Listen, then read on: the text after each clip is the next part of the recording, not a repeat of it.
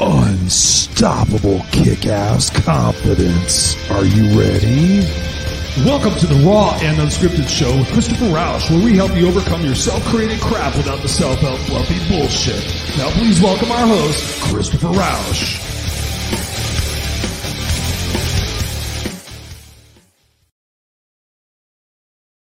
And please welcome our host, Christopher Rausch.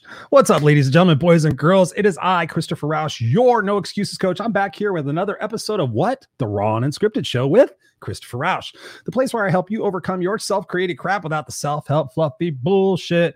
And I'm excited. We are here tonight once again live. So if you guys are listening to this on the podcast, wherever podcasts are available, of course, this is actually a video cast. So if you'd ever want to check out the video cast, you're listening to this on the podcast, you can actually go into the podcast notes and you will see a link to YouTube where you can see my bright, beautiful face as well as my guest if I have one on the show. And you can actually watch this along and you can see the comments that are happening here live as we're doing the show. And it's something that I love to do. I love to do the show live.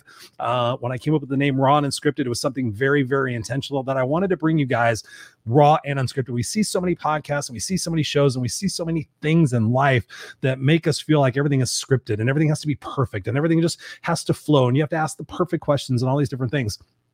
God's honest truth, I don't want to be perfect. And I spent a lot of my life trying to be perfect for everybody else. And so now I bring you raw and unscripted. I bring you the No Excuses coach because I want you guys out there in viewership land and listenership land.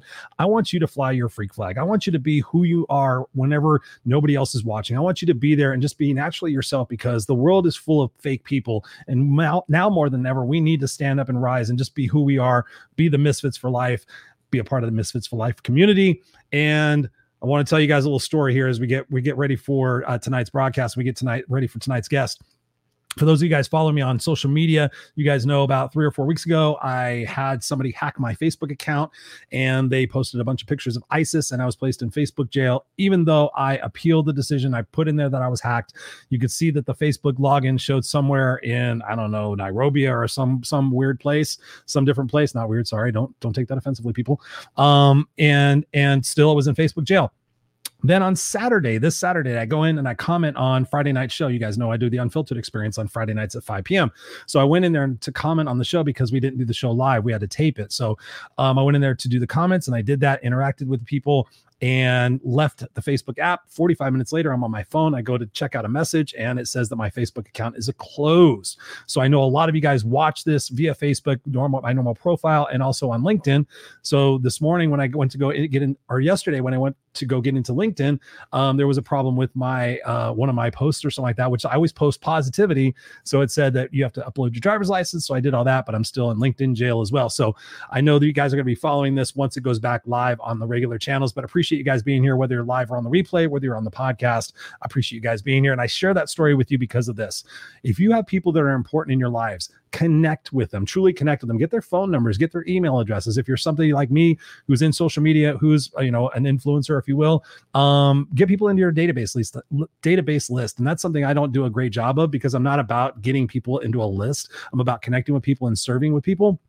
But I've realized through this process of nearly having 5,000 friends on Facebook, I could easily have way over 5,000, but I don't accept everybody as a friend. Thinking about that and, just thinking about the connections I could potentially lose if they don't reinstate my account is just kind of a little bit crushing. So I just don't want you guys out there to do the same thing. So make sure you're taking care of that. Make sure you're connecting with people, giving your phone number out and having offline conversations as well. So, and we got Robert in the house. What's up? He says, believe in yourself.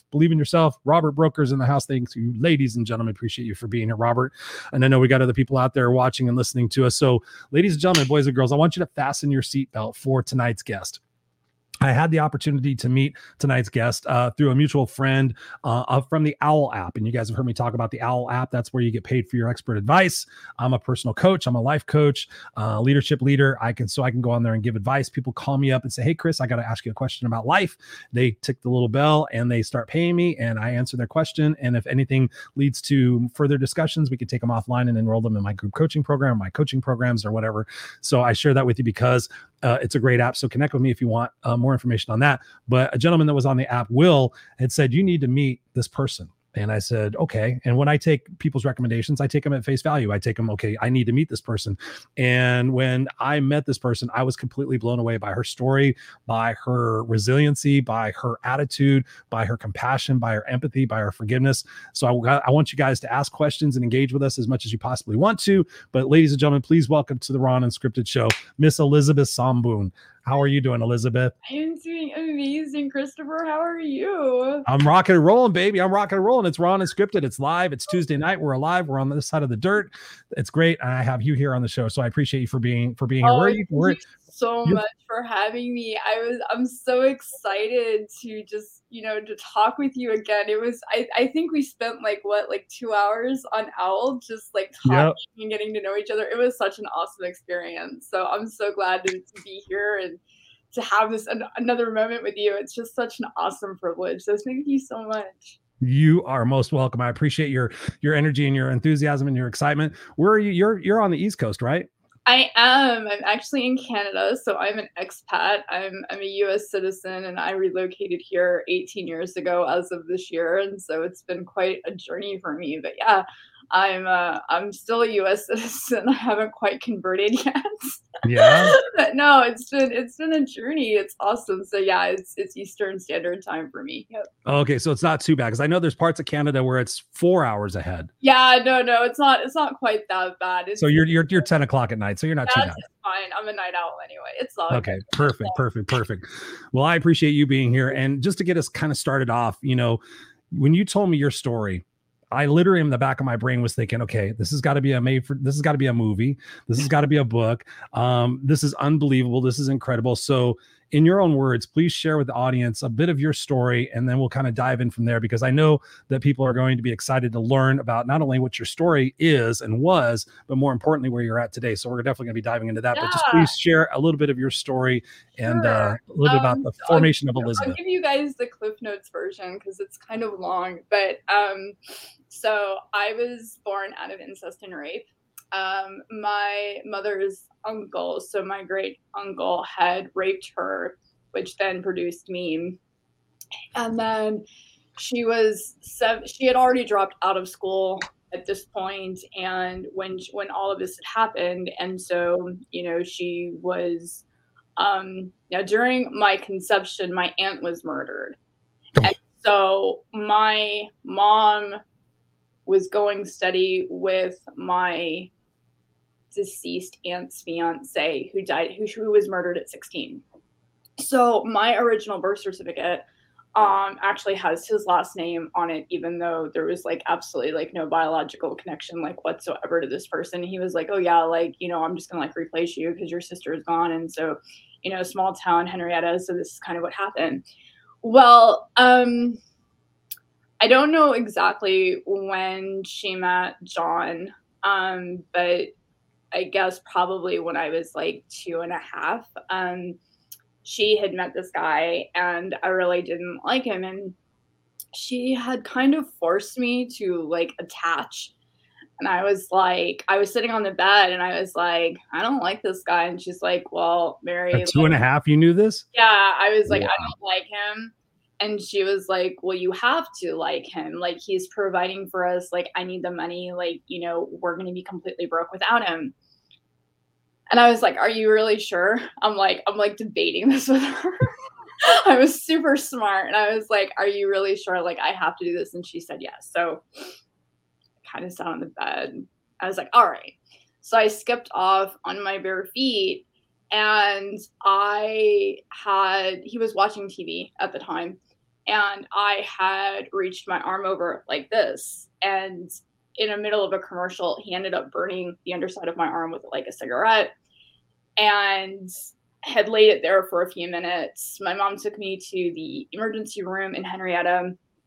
The doctor there was like, Linda, this isn't an accident. She has a 3rd-degree burn. But because I delivered her, you, and your mom, I'm not going to report it. So he's like, I should be calling the police now, but because I know your family intimately, I'm just going to send you back.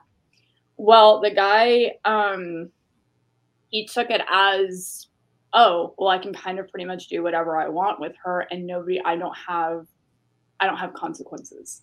Oh, wow. So then what happened was, I think a couple of weeks later, sun was going down. It was around sunset. And my mom had told me, I disobeyed. I'm kind of a rebel. And she had told me to stay in the room.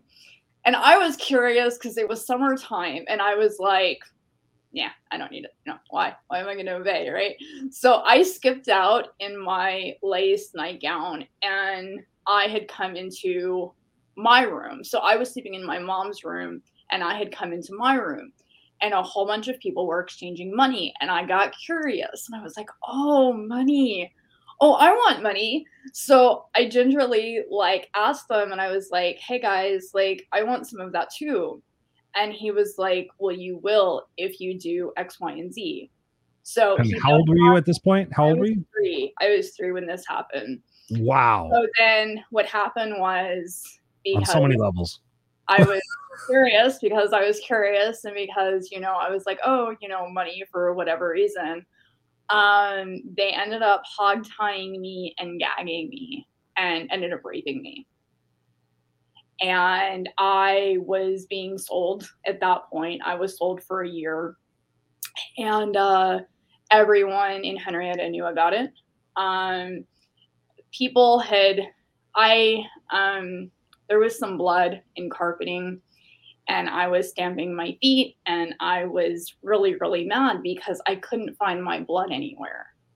Like my blood had disappeared and I was just really curious because I knew that like before it was there and now it was gone. And so I was demanding the big people that were around me in this massive circle. And I was like, mommy, where's my blood? Where's my blood? Where is my blood? Like, I'm trying to like show her, like, I'm trying to like figure out like what happened to my blood because like it like had vanished or whatever. And he was pulling out carpet from this closet. And I was like, no, my blood was there and it's not there anymore. And I was very confused by this. And who are you talking to? Just adults. Okay. Adults. I was just talking to adults. There was like a couple of adults in the house and I was just talking to adults and I was trying to figure out where my blood had gone. So somebody small town. So somebody had gone to my grandmother's house and they're like, we know that she's being trafficked. She's wearing pads. She's bleeding profusely. She's complaining of stomach aches. Now she's like wondering where her blood is on carpet. And we need to do something. So somebody had reported me to the Child Protective Services of Henrietta. My mom freaked out.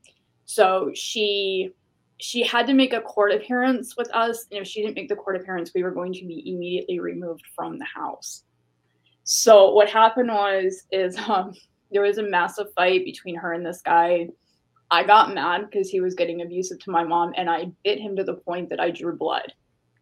Wow. My mom told me the story. She's like, I don't know how the heck, like, I don't know. Like, she's like, I had a suspicion that he was molesting you, but like, that's as far as that she knew. And I ended up biting him really hard. And like, he had like a scar and stuff. Like there was like blood coming out of my mouth and a whole bunch of other stuff.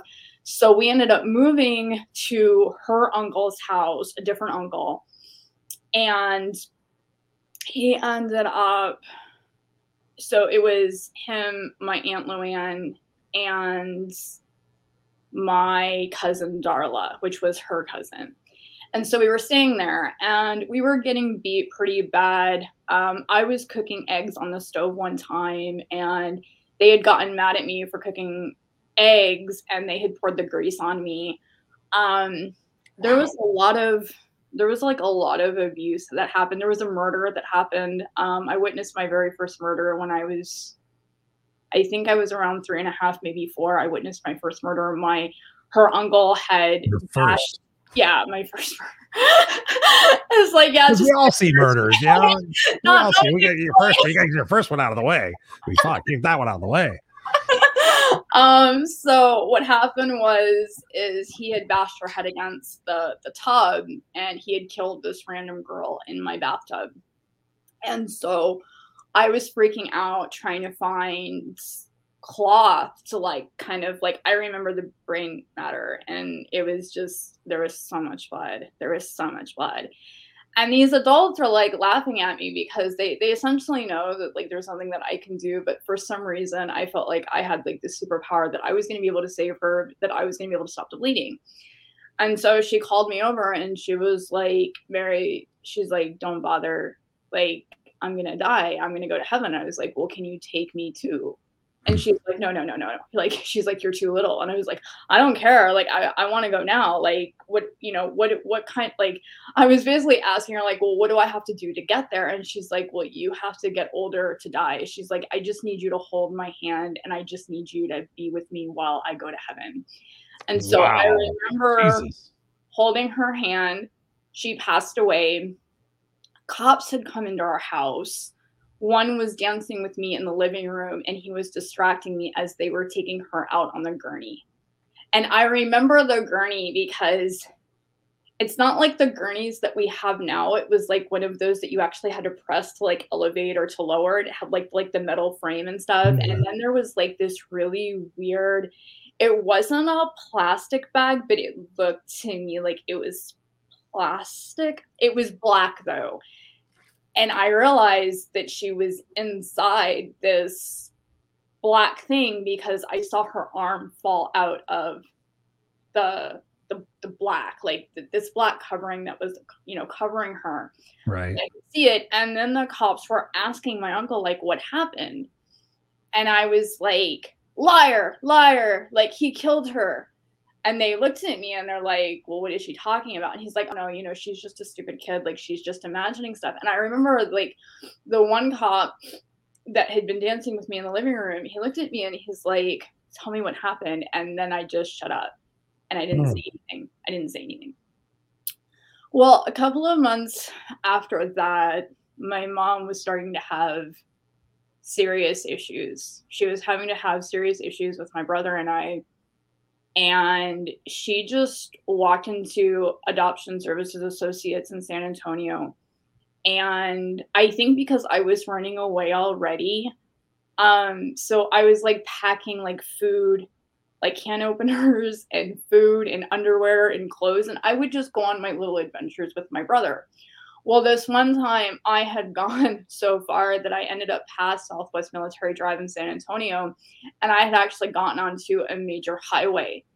And a truck driver had seen me walking, and he was like, well, what's your name? I didn't know. He's like, well, what's your mom's name? I didn't know. What's your address? I didn't know. And so he kind of, I guess, knowing that like these were like the only houses there, because this part of the town in that time frame hadn't been completely built up yet. So he turned around and he was literally knocking on like all of the doors to see who I belonged to. And I think because I wasn't staying put, because in my mind I was like, well, at least we're not getting beat and my brother is safe. And I struggled, like I honestly struggled like feeding him, because like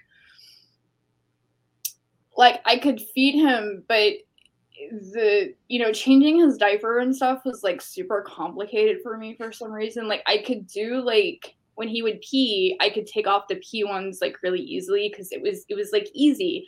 But for some reason, like I couldn't manage to get the ones that like were, when he had like a bowel movement, I couldn't get it off like cleanly, and I would get like poop everywhere, and like they would beat me for it because I wasn't doing a good enough job.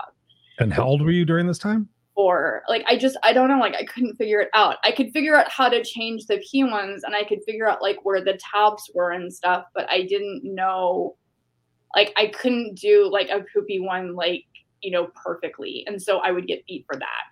And then when he would complain that he was hungry, I would get the bottles from the cupboard.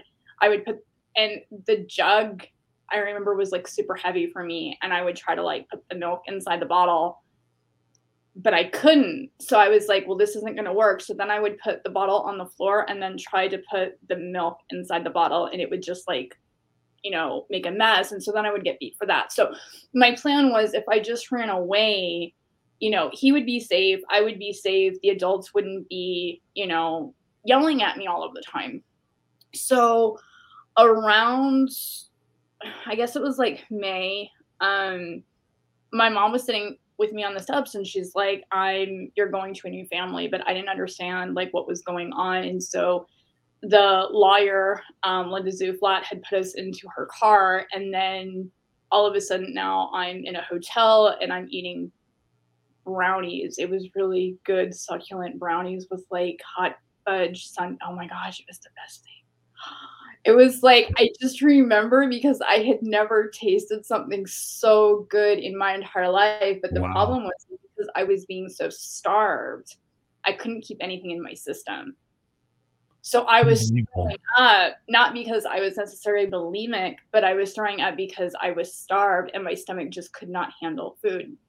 So this family is like freaking out. They're like, why is she throwing up ice cream? Like, what's wrong with her? And like, I wasn't keeping like meals down, but they ended up adopting me. They ended up adopting my brother. They flew us from Henry, Oklahoma. And then we got to fly into the Big Apple. And like, we're like seeing all of these lights and bridges and toll booths. It was like, wow, this is so cool. And because of my nerves, she was freaking out because then I ended up throwing up on the plane. And so she was not too keen about that. And then,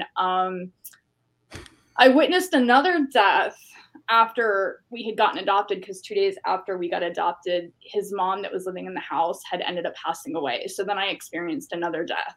Wow. So there was this kind of this convolution thing and going in my mind that I just caused people to die. Like, I felt like my presence like brought death. But you were going to ask me something, so go ahead.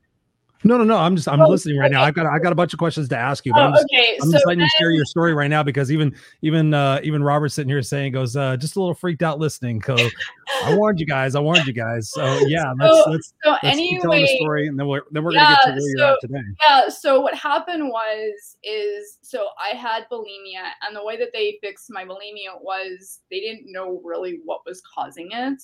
So they forced me to eat my own vomit to make it stop, and that worked. You know, my dad was a Vietnam vet, so you know, he was like, well, you know what, this is probably what we do in a POW camp, and so he's like, just force her to eat her own vomit and it'll make her stop. I stopped. Wow, Jiminy Christmas, that's not so that was extreme. I remember that. And then it was just, I don't know, it was just, I was just unattached. I was just an unattached kid, and it didn't matter like what they did or didn't do. I just couldn't attach. Like, I just was not bonding. My brother was bonding because he had that opportunity to bond with me. And then of course, stupid childish me, I'm like mad at my brother for bonding to my mom.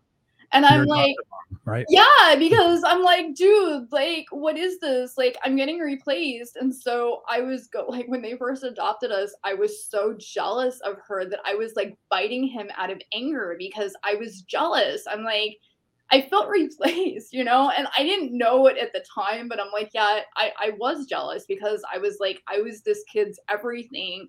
And now these other big people, you know, who think that they know everything are, you know, taking my space, and they're taking my brother and they're hogging him, and I didn't like that. I was very protective of him, and I was mad at him, like the poor little gaffer man. I was just like taking like chunks of skin off, and they're like, oh my gosh, like she's like violent. I had no table manners. I was just like right off, like, you know, you see these movies of kids, and so they had, you know, they sent me to some psychologists and stuff, but I was smart. I knew that they wanted me to talk about me being trafficked, but because my trafficker had threatened my family and my brother and myself, I'm like, no, you're not going to get this information out of me. Like, I mean, they were prying it out, but I think if they had put me under hypnosis, I think the huge secret would have been out. Right. But I was like, I'm not going to surrender this. So they didn't understand where these weird behaviors were coming from. They didn't understand why I was causing all of my Barbies to drown in my pool. Like, I had a Barbie pool, and I was like killing off all of my Barbie dolls. And like, they're just like, wow, she's like super morbid. Like, what is wrong with this child? And so as the years progressed, they're just like, they didn't want a teenage pregnant daughter. And so they're like, okay, we don't want you anymore. And so when I was 11 and a half, they just surrendered me. they left me at an airport and were like, okay, we don't want you anymore. And they left me in an airport with a complete stranger, and they're like, we want, they actually asked the agency for a refund. And they're like, this is the worst $25,000 investment we ever made. We could have bought like a Corvette for the price that we paid for you. You're so not worth it. They cut my pictures out of, like, my head out of pictures to prove that they were serious about putting me up for adoption. For adoption again. Yeah, so they did. They kept my brother, but they're like, we don't want you anymore. But they surrendered you in an airport? Yeah, they left me at the Charlotte airport. Was there an adoption agency there? Or yeah, there was an adoption agency person there, but it was basically like my dad checked me in, and he kind of said a quick hello to the lady that was standing there and hugged me goodbye and left me there. And I didn't know what to do because, like, I didn't want to cause a scene. Like, I wanted to go after him and say no, but I didn't want to make it difficult for the lady that had been picking me up because I thought that was going to be too traumatizing for her. So I just sort of stayed in this, like, status state of being completely numb because I didn't know what to do, right? So it was funny, though, because the first day that they adopted me, I ate ice cream. And then that day I had begged her to get me ice cream for breakfast. Like, for some reason, I was just craving ice cream. And so I ended up getting ice cream at the airport. I remember that. So then I was in a group home. So you're 11 years old.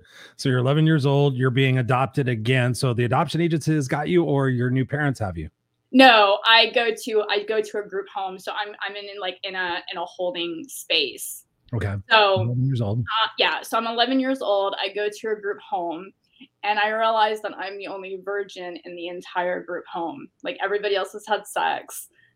I didn't know what sex was. Everybody was, like, experimenting with other people. I had gotten sexually assaulted in the group home by another girl who was much older than me. And so this was, like, quite normal. Like, I learned how to commit suicide properly. I learned what semen was. I learned where babies came from. I learned what an erection was. Like, I just learned it all at 11 and a half. And it was like, I was very knowledgeable about how to run away. I knew how to hotwire a car. I could get away from the cops. Like, this was like adult schooling. Like, this is what I learned. And it was quite the experience. And it was just, But I have to ask you a question. So being trafficked and being smart at 4 years old, how did you not know what sex was? Because I had blocked it. Oh, okay. I had just completely blocked it from my memory. Like, there were things that that were coming up with the family that they're like, we think that she has been sexually abused. There were doctor reports stating that I had been seriously sexually abused, because I remember going to the doctor after they first adopted me, and she was like, I wish I could just put a sign that says you're adopted, because this is really embarrassing. Like, I remember that. And I didn't know what it entailed, but I knew it had something to do with my body. And I knew that it had something to do with something that they had found on me. And I just knew that for some reason, every time she took me to a doctor, she didn't like it because it made her look bad as a mom. Mm.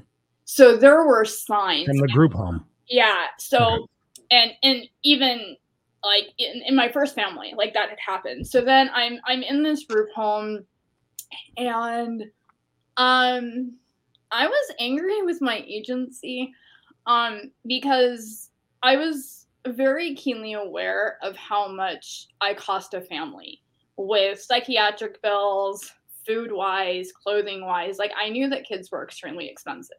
And I knew that I was probably more expensive than most kids, because I had, like, all of these things, and, like, I was on Ritalin that costed a lot of money. And so I knew that my upkeep was, like, astronomically high for an average child. So my agency, so there was a family that was sponsoring me, but I made it very, very, very clear to the agency that I did not want this family to adopt me, because they were not financially secure enough to have a child that had astronomical needs like mine. And I was mad at my caseworker, and I was like, no, you are not going to put me with this family because they cannot afford me. If they cannot afford the $10,500 adoption fee, they are not going to be able to afford my $150,000 psychiatric bills that are going to come at the end of the year. I said, please do not do this to me. And she was like, she was stunned. I mean, she was like, you're not supposed to be thinking about this. Like, you're 11 and a half. And I was like, right. But I know better. So don't do this to me. I'm like, they can't afford another room. Like, it's just, this is not going to work out. Well, it came down to finances. And I knew that it was going to come down to finances. So what they had said was they had waived the $10,000 adoption fee. And I was mad about that because my first family paid $25,000 for me. My second family, like, got me for free. So I knew that my worth level was shifting. Like, I wasn't worth as much as a baby. And so therefore I wasn't as valuable. And therefore I wasn't very much on demand for somebody to want a kid like me. So I was freaking out. So out of all of this, what was the breaking point? Because you're 11 and we got another 25 minutes. So I'm thinking like we got to rush the story a little bit. Okay. So what was like the biggest thing out of your first 18 years? I mean, talk to us about the next, 6 or 7 years. What happened? All right. Next? So my parents were in a cult. We go down to Brazil. I watch a whole bunch of kids that are dying because of bad water. We come back. They kick me out for wanting to go to normal school. They try to get me into prostitution and just leave me on the streets of San Antonio. They I get married at 19. They kidnap my first 2 children. I then moved to Canada and I feel like I'm kind of free, but I'm like not free. And then halfway through a very good marriage, I found out that I had been sexually trafficked. And this is why I wasn't able to attach. And this is why I ended up losing my second family. So then I was grieving from that. But I was able to maintain everything because I was a really good mom. But then when my son started school, I had all of this time to think. And so then I was suicidal for 4 years straight. And so I had to figure it out. Well, I figured it out. I decided that there had to be there's no how-to guide for dummies on how to survive being sexually trafficked at 3. There's no guide for that. You can't find that, gorgeous yellow book with the funny looking guy on it. Right. How to survive this. So my family had connections with Holocaust survivors throughout my childhood. And I was like, aha, there's keys in here. So for 6 months after I went through severe psychiatric help, I went through PTSD rehab. I realized that, none of this was my fault, that I was just a complete, victim of circumstance and that I had to learn how to attach and get all of these keys. I spent 7.5 months watching Holocaust survivor stories on YouTube. Wow. And that's not entertaining. I dug and dug and dug and dug. I watched autobiographies. I watched all of their interviews. I did this for 7 months. And I was like, I was taking notes, I was writing, and then I realized I can transcend it all. And I was like, all I have to do is forgive and realize that there's a purpose for my existence. And then I was free. And then I was like, okay, I want to become a life coach. So I put myself through college and did a life coaching course, and here I am. Okay. Look at Robert. Robert's never said his mouth is hanging open. Yes, he had damn, blah blah blah.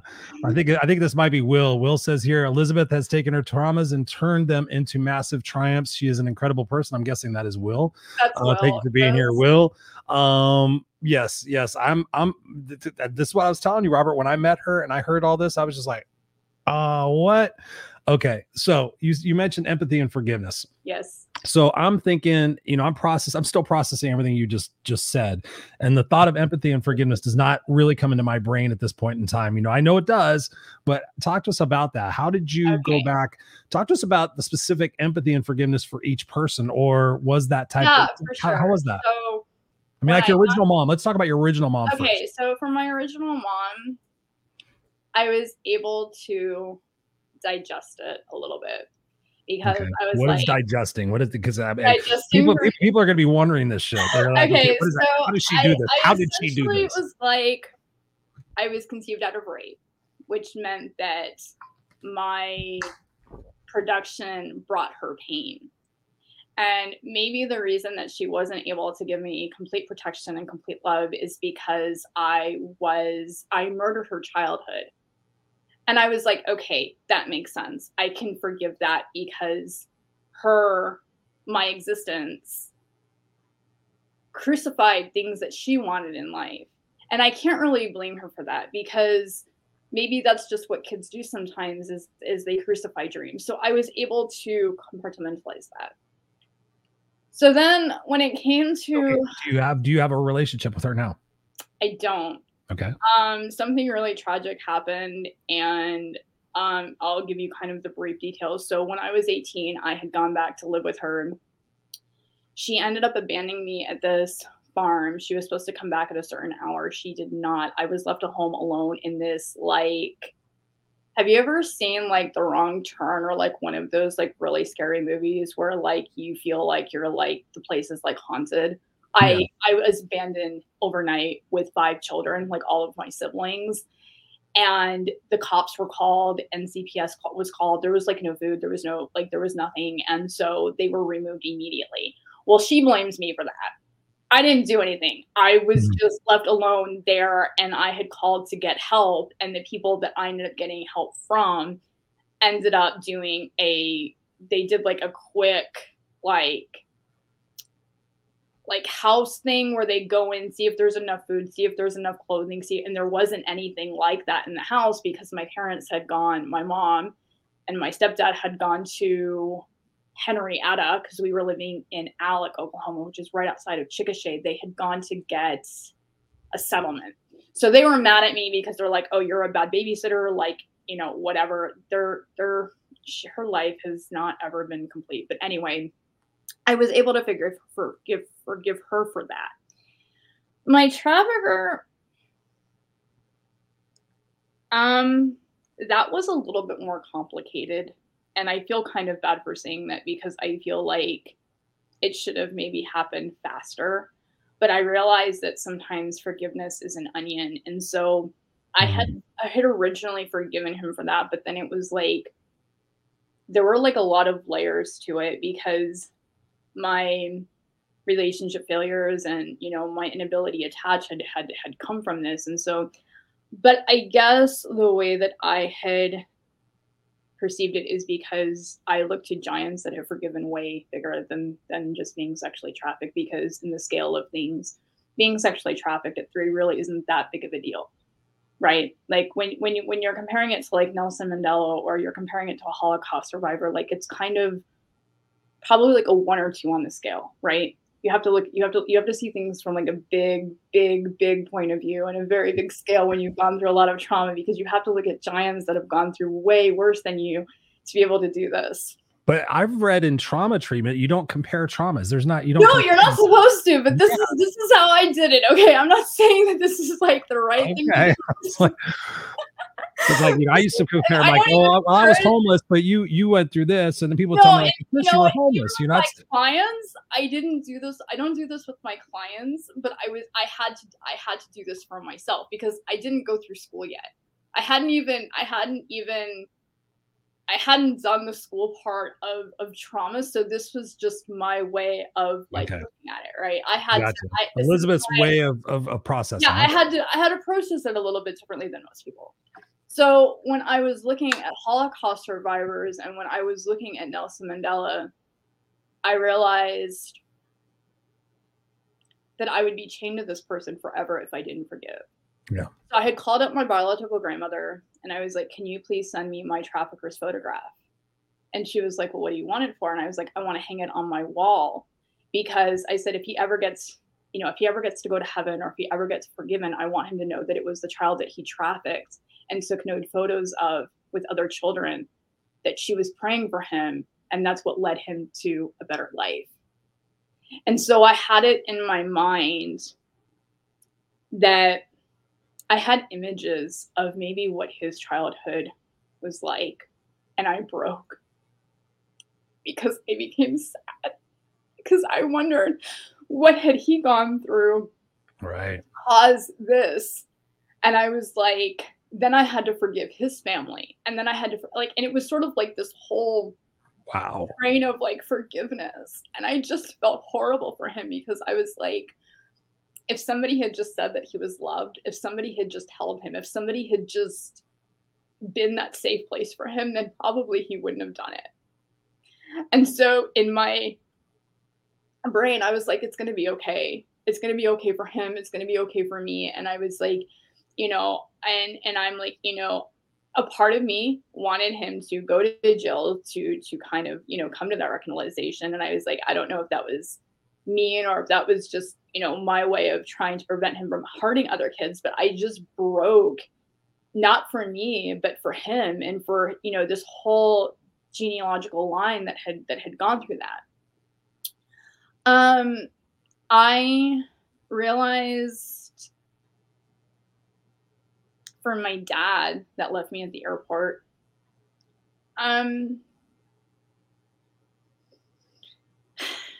well, as a kid, when you're married, it's sort of like, I realized that he probably had to choose sex over parenthood. And I'm like, that's a pretty big decision to make as a guy, to like realize you're going to either lose your wife or your daughter or your other kids. And I realized that I couldn't compete with sex and I couldn't compete with that. And I was realizing like he probably was in a really hard spot. And so I was able to justify it and be like, you know what, it's okay. Because, my brother and my sister, their natural daughter got a really good life because of his job. And if it meant being able to salvage their amazing lives, it was okay that I was sacrificed. And so that's how I was able to forgive him, because I was like, it's not really about me. It's about the stories that happen even after we're gone. And so I was able to kind of compartmentalize that as well. My mom, at that point, I was able to forgive it because I realized that she had had a lot of trauma. Her dad had died. Her brother had been killed in a car accident. And I realized that she had probably a lot of trauma. And, I feel kind of bad because, she had to deal with two dreams that just weren't coming to pass. She wasn't getting pregnant. And then she adopted me thinking like, wow, this girl is going to be so appreciative of the fact that I got her out of the throes of poverty and all of this kind of other stuff. And I feel like part of her had to have died that day as well. And then I felt bad because I realized that she was going to be going through treatments and trauma therapy and her own journey of pain. And then I felt bad because I was like, this isn't what she signed up for either. So then have you ever reconnected with her? Do you have a relationship with her now? I wrote her a letter. And I told her that, I told her that I forgave her. I told her everything that happened. I told her why I wasn't able to attach. And I said, I just really hope that you have a very good life. And so, my parents, that's complicated. I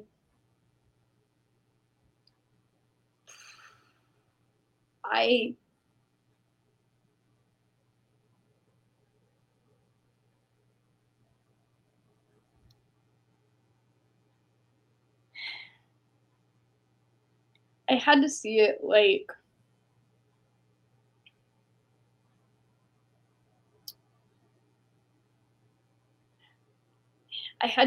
the fact that we want kids for selfish reasons. We want kids because we want the journey with them. But in reality, they're really an entity apart from us. Their stories are sometimes apart from us. And I realized that even though my parents had kidnapped them, I realized the fact that they were wanted, the fact that they were conceived in love, the fact that they were conceived in a marriage, the fact that, they had this beautiful story that nobody could really take that away from me. And so there was solace in that. And when I compared it to eternity, I was like, okay, God, so they get like different parents and they get like these other amazing stories without me. And somehow that was okay. And As much as I was really angry with my parents because they were doing this like kind of like this push and pull, and they were using them as objects to get me to do what they wanted. That was really painful because I was like, can you just love me just because I'm existing? And they couldn't ever do that for me. Mhm. But I realized that my parents also had trauma. You know, my mom, like, she had a really horrible dad that had like a massive gambling addiction. And my dad grew up with a really abusive alcoholic father, and he really slid down into alcohol, more so in his life than with my other aunt and uncle. And so I realized that they had this really tremendous thing. And I realized that in their own way, they tried to love me, but just couldn't. And I realized that my identity isn't attached to anybody. And I think I became a lot freer when I realized that we're really not as attached to titles and jobs and people as we think that we are. But once we anchor ourselves into joy and into forgiveness and into life, you know, we bloom anyway, regardless of what's happened, right? Mhm. And so I really just had to surrender it and be like, okay, you know what, if this is your plan, you know, if this was the destiny that it was always supposed to be, I'm okay with that. And I'm not going to say that it was an easy thing to just let go. Like, it took me a lot of time and it took a lot of effort on my part. But I think that I just become, I don't know. I think my compassion overran my need for justice. Mm. So and thank you for sharing this, Elizabeth. I mean, everybody's mind's blown right now. My mind's blown. What, aside from empathy and forgiveness, when you think about your life now, number one, what brings you joy now? And what are some of the other lessons that you have learned through your life that you want people to especially know who are watching this and listening to this right now? We know that as of this taping right now, we've been going through COVID for 2 years. We got the Ukrainian war. We've got climate troubles. We got all sorts of it. We got Haiti, Cuba, name the place. Something's going on with it. People are struggling right now to remain hopeful and to find joy in things. So please tell us what brings you joy and what are some of the other lessons that you learned. Well, I'm pretty simplistic. Um, I I still get excited going to the dollar store and getting pens because it's just the experience, and I realize that you have to appreciate the experience.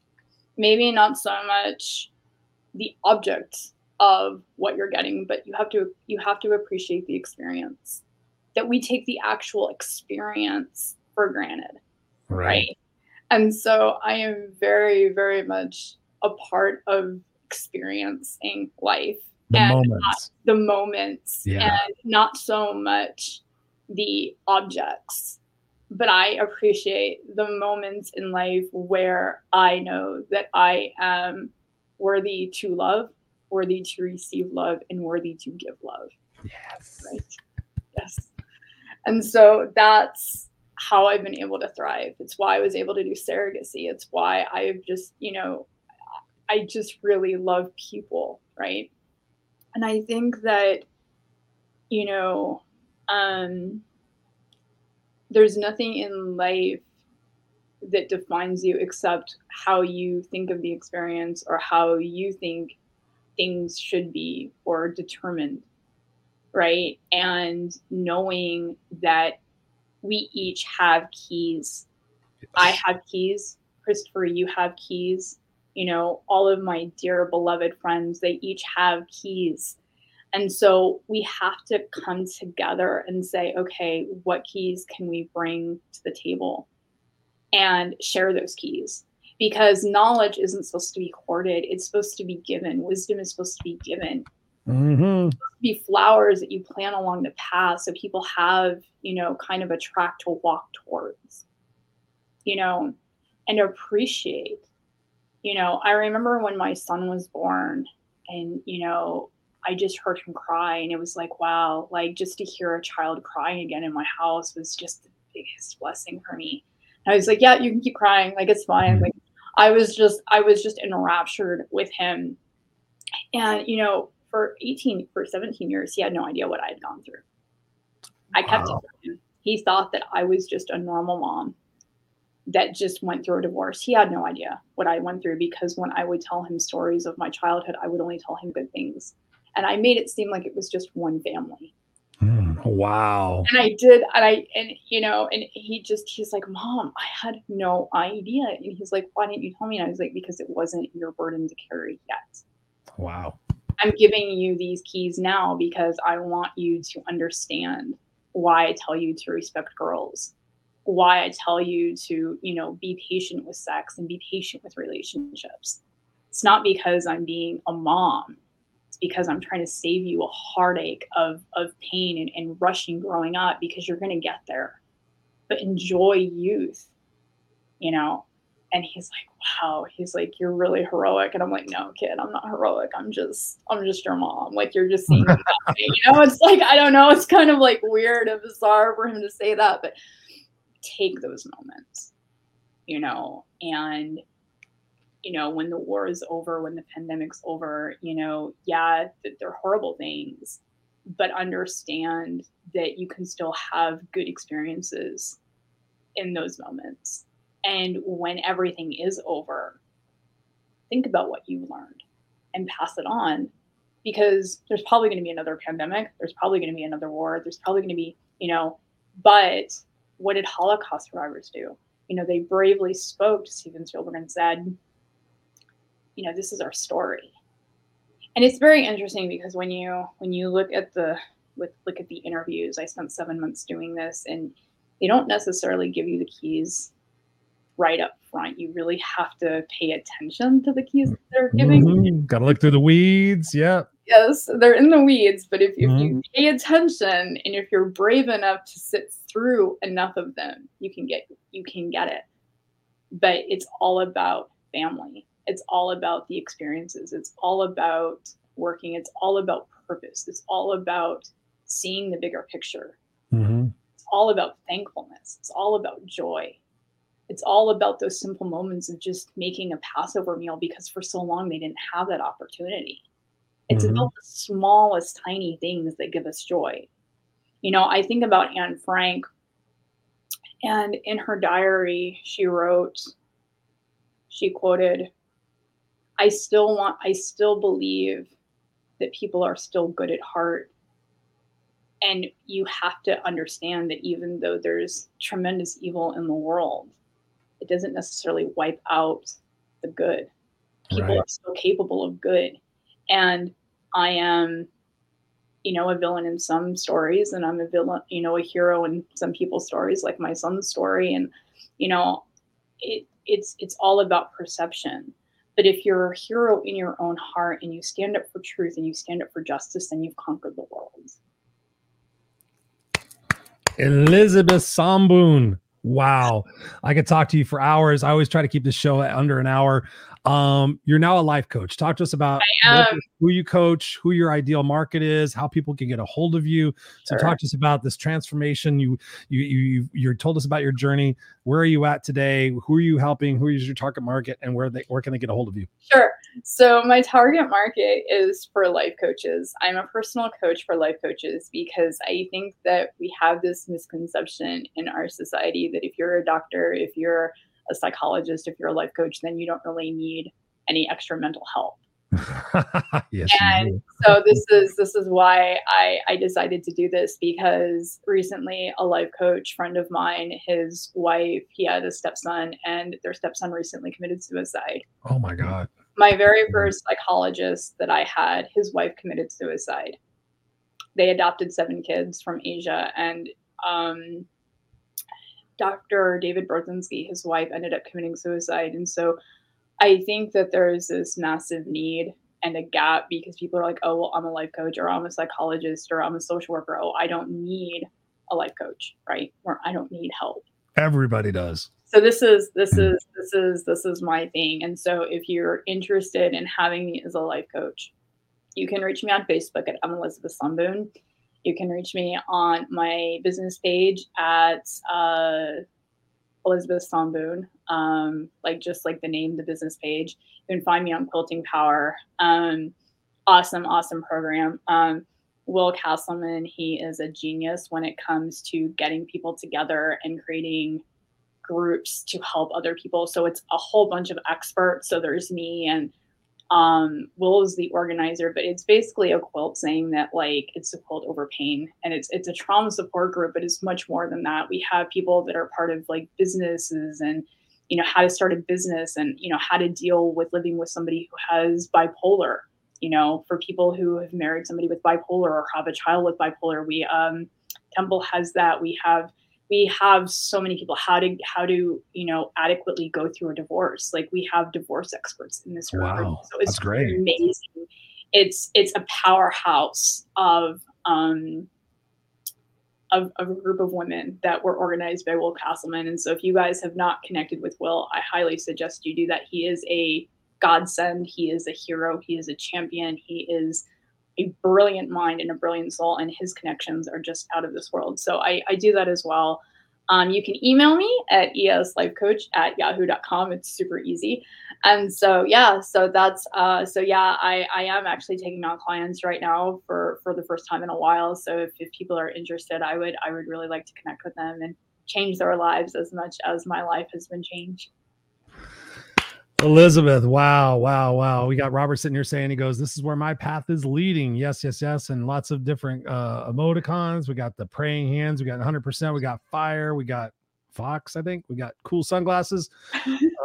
Yes, he says that every moment matters greatly is accepted.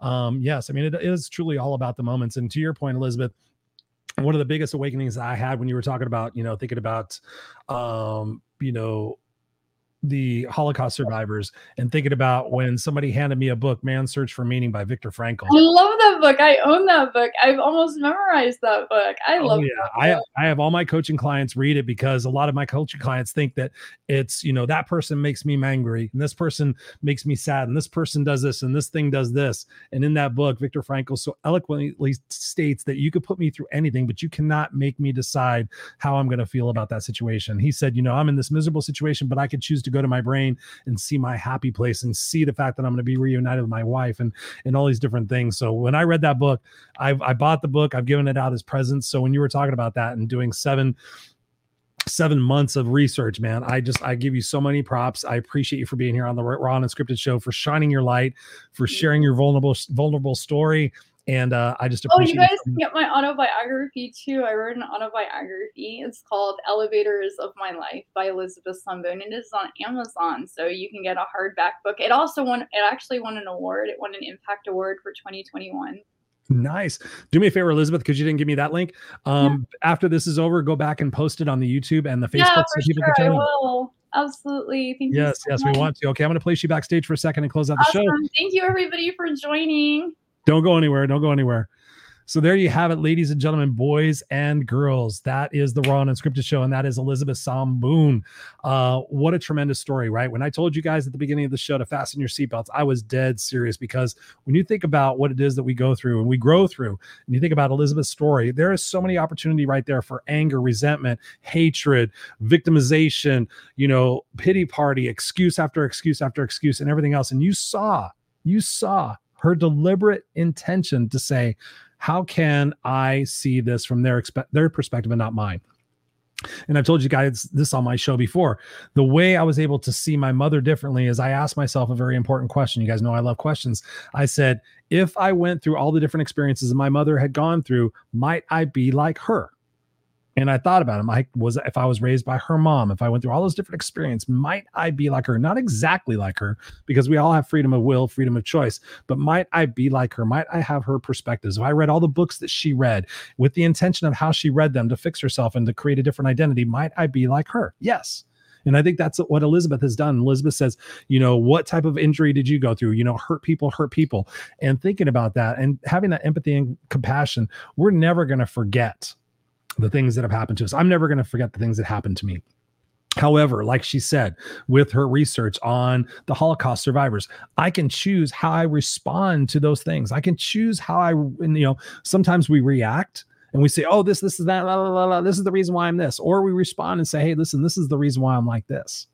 I'm the reason I am today for all the different things that I went through and I grew through. I am the reason I am the way I am today because of all the books and the coaches and the people that I surround myself with and I invest myself in. I've got mentors who I can call at any moment of the day. And trust me, I have been using those mentors a lot lately.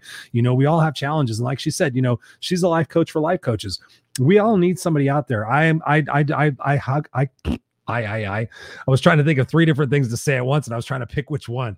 You know, I sit there and I coach high-end achievers, you know, people who need a professional best friend out there. So we all need somebody. If you don't have somebody in your life, you need to make sure that you do. You need to make sure you have a team, somebody that you trust, somebody who empowers you, somebody who holds you accountable, and somebody who's your mentor. And they cannot be the same person. And let me repeat that. They cannot be the same person, because when you have mentors and you have coaches in your life for specific reasons, for specific challenges, then you rise above those challenges. And like Elizabeth said, then you can go back and help other people, right? This world needs you. This world needs me. This world needs all of us to shine our light, to share our gifts, to fly our freak flag, to have empathy and forgiveness for the things that have wronged us in the past, because if we choose to, they can be the things that build us up in the future. And right now, there's a lot of building going on. So I encourage you to go out there and do your building. Go out there, do your research. If you don't have money for a coach, if you don't have, there is countless hours of information on YouTube and Google. You can go find out anything that you need to. If you're having financial issues, which I know a lot of people are, I ask them, what are you doing as far as research to fix your financial issues? Have you talked to an expert? No, I just sit around and hoping, wishing, and praying that something changes. You have to go out there and do the work on your own. You have to go out there and give it your best. You have to go out there and process it your way to get through that, to be able to get on the other side, to become stronger, to become kick-ass, unstoppable, ladies and gentlemen. With that, I love you guys. Go out there, be awesome. We'll be back here next Tuesday night, 7 p.m. Pacific Standard Time, the Raw and Unscripted Show. And if you are watching this and you have not subscribed to the podcast, please go subscribe to the podcast right now. Go type in Raw and Unscripted Podcast. You'll find it on Spotify, Amazon Music, iTunes, wherever it is that you get it. Please do me a solid and take a screenshot once you subscribe to it so I can say thank you. I love you guys. We'll see you here next week. Connect with Elizabeth, and we'll see you here next week on the Raw and Unscripted Show. Peace.